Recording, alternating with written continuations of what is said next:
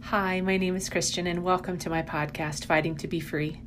As a relational fitness coach for over a decade, I share my passion for helping women learn to love themselves again through diet, exercise, personal development, and a community of strong women.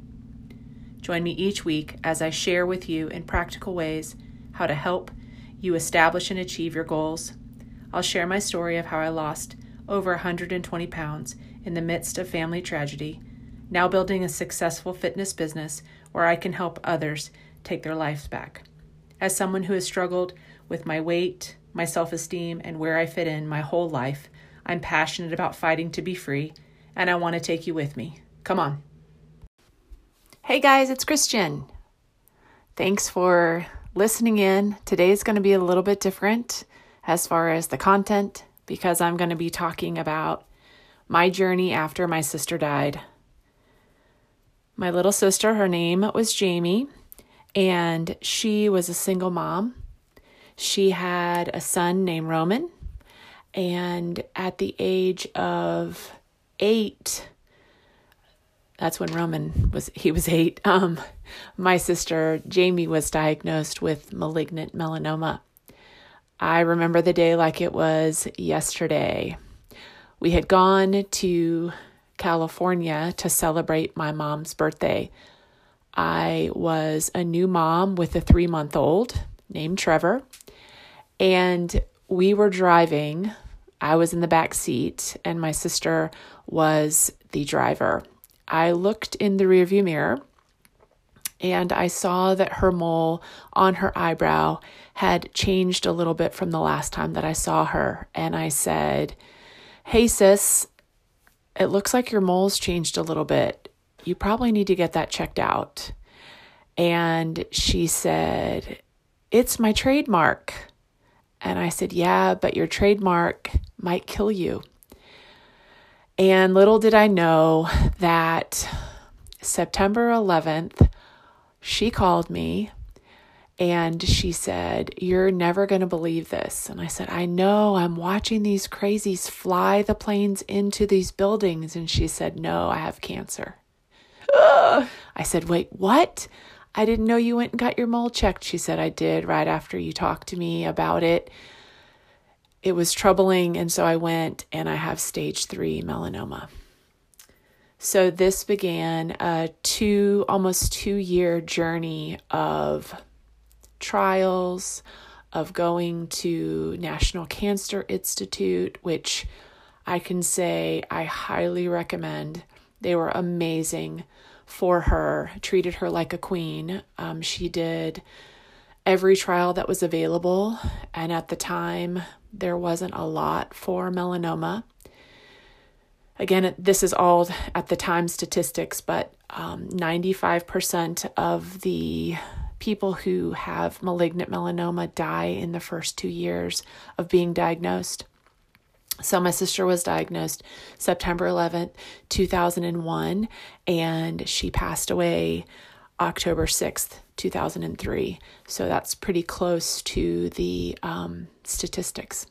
So when Jamie was in the hospital for one of her treatments, she knew that she was dying, and she had called 5 people into her hospital room: myself, her sister, our parents, mom and dad, her best friend, and then her boyfriend at the time. And she said, "I know I'm dying. I've spoken to an attorney, and my wishes are that when I pass, I want Roman and my sister Christian on a plane back to Georgia to apply for temporary custody." So a little bit of backstory is she had flown to City of Hope to do some more experimental treatment. She there was diagnosed with a spinal meningitis, and that prohibited her from coming home to Georgia to basically rest in peace here. So She made us all promise her that we would do that. Now, again, a little bit of backstory is she was a single mom, and Roman's biological father was not part of his life. And she wanted to make sure that Roman was raised in a certain environment. And so she said, please take him to Georgia, apply for custody, and then that's how that rolls. So when she passed, I took Roman and we boarded a plane and came back to Georgia where their home was. And I immediately applied for temporary custody. Our hearing was scheduled for December 1st, my birthday. And we waited a month of October. We came home October 6th, and her funeral was coming up. And we decided to go. And at the funeral, Roman's biological father came and took him and ran with him. And so of course, I was beside myself trying to find him, but for a month we looked for him. And the end of October, we found out where he was going to be. So my dad and I hopped on a plane, and it was called Operation Purr, Pick Up Roman. And I had submitted her will into the courts in Georgia, and I was like, hey, I have every right to go and get him because that was what she wanted. Well, we came back to Georgia, enrolled him in school, and around November 20th, 25th, I get a call from the district attorney in California. And he says, I heard you have Roman. I said, you could talk to my attorney. He said, if you do not bring him back to California, we will have you extradited back here on kidnapping charges, and we will have your dad for harboring, aiding, and abetting. So I spoke with my attorney, and in the next few days, which we knew our court hearing was coming December 1st, which was literally 6 days away, flew him to California, where policemen escorted us both off of the plane before everyone else had a chance to get off. I hugged him. He was so scared and he was throwing up. He was sick. He had never been with this man before outside of his mom. He lived with me and my husband for a while, and it was all new to him, and everyone that he was close to at that moment was away from him. So it was very trying. It was very emotional for me. And we waited for the court date on December 1st. Well, the court date arrived. Happy birthday to me. And he didn't show up for court with Roman. I was devastated.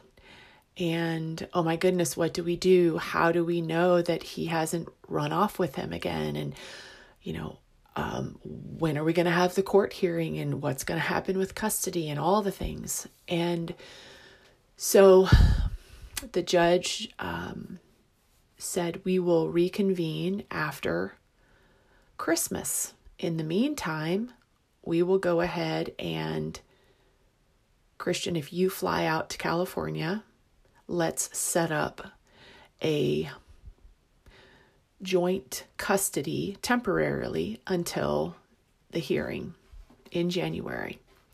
And I agreed to that because I wanted to make sure he was okay.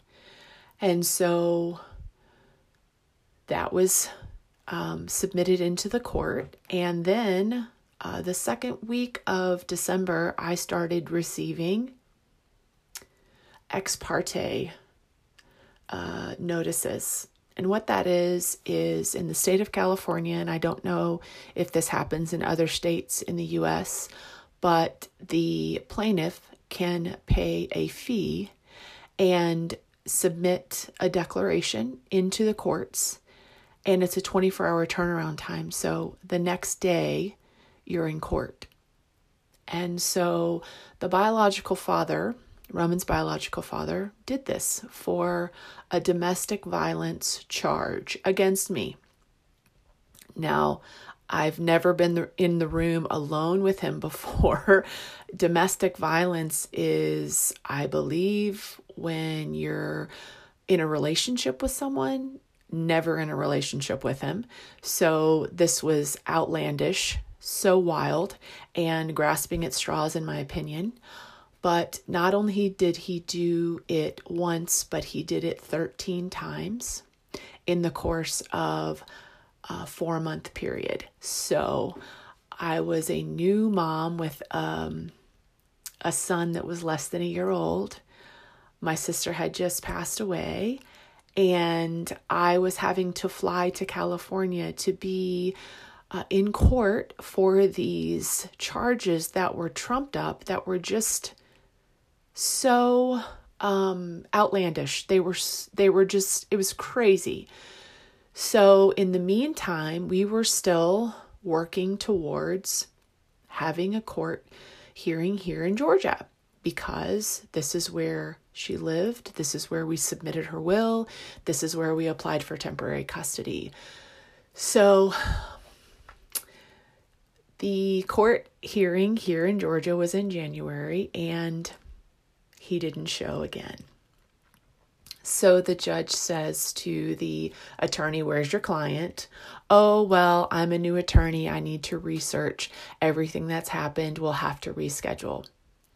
"Okay, we're going to reschedule this for the 3rd of February. Please make sure your client is here." 3rd of February comes. No, you know what's going to happen, right? He doesn't show. So the judge ends up having the trial, doing that. We were up on the stand giving testimony. The judge declared the biological father criminal incarceration for not showing up for a court hearing.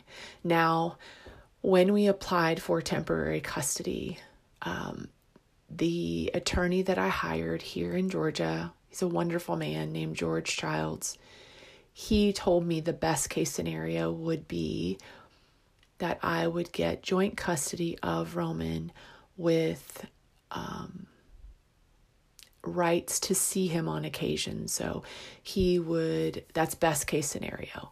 And he didn't even think that that was going to be doable based on the fact that he has a biological father and I'm the aunt. So 2 things you have to prove in a custody battle. In our situation, it was who would be best to take care of the child and why this person would be the best to take care of the child. Those are 2 big hurdles that you have to overcome in the court system, because you are not the mom or the dad when you're not the mom or the dad. So those 2 things we had to dispute in court. And so I'm going to leave this here for today.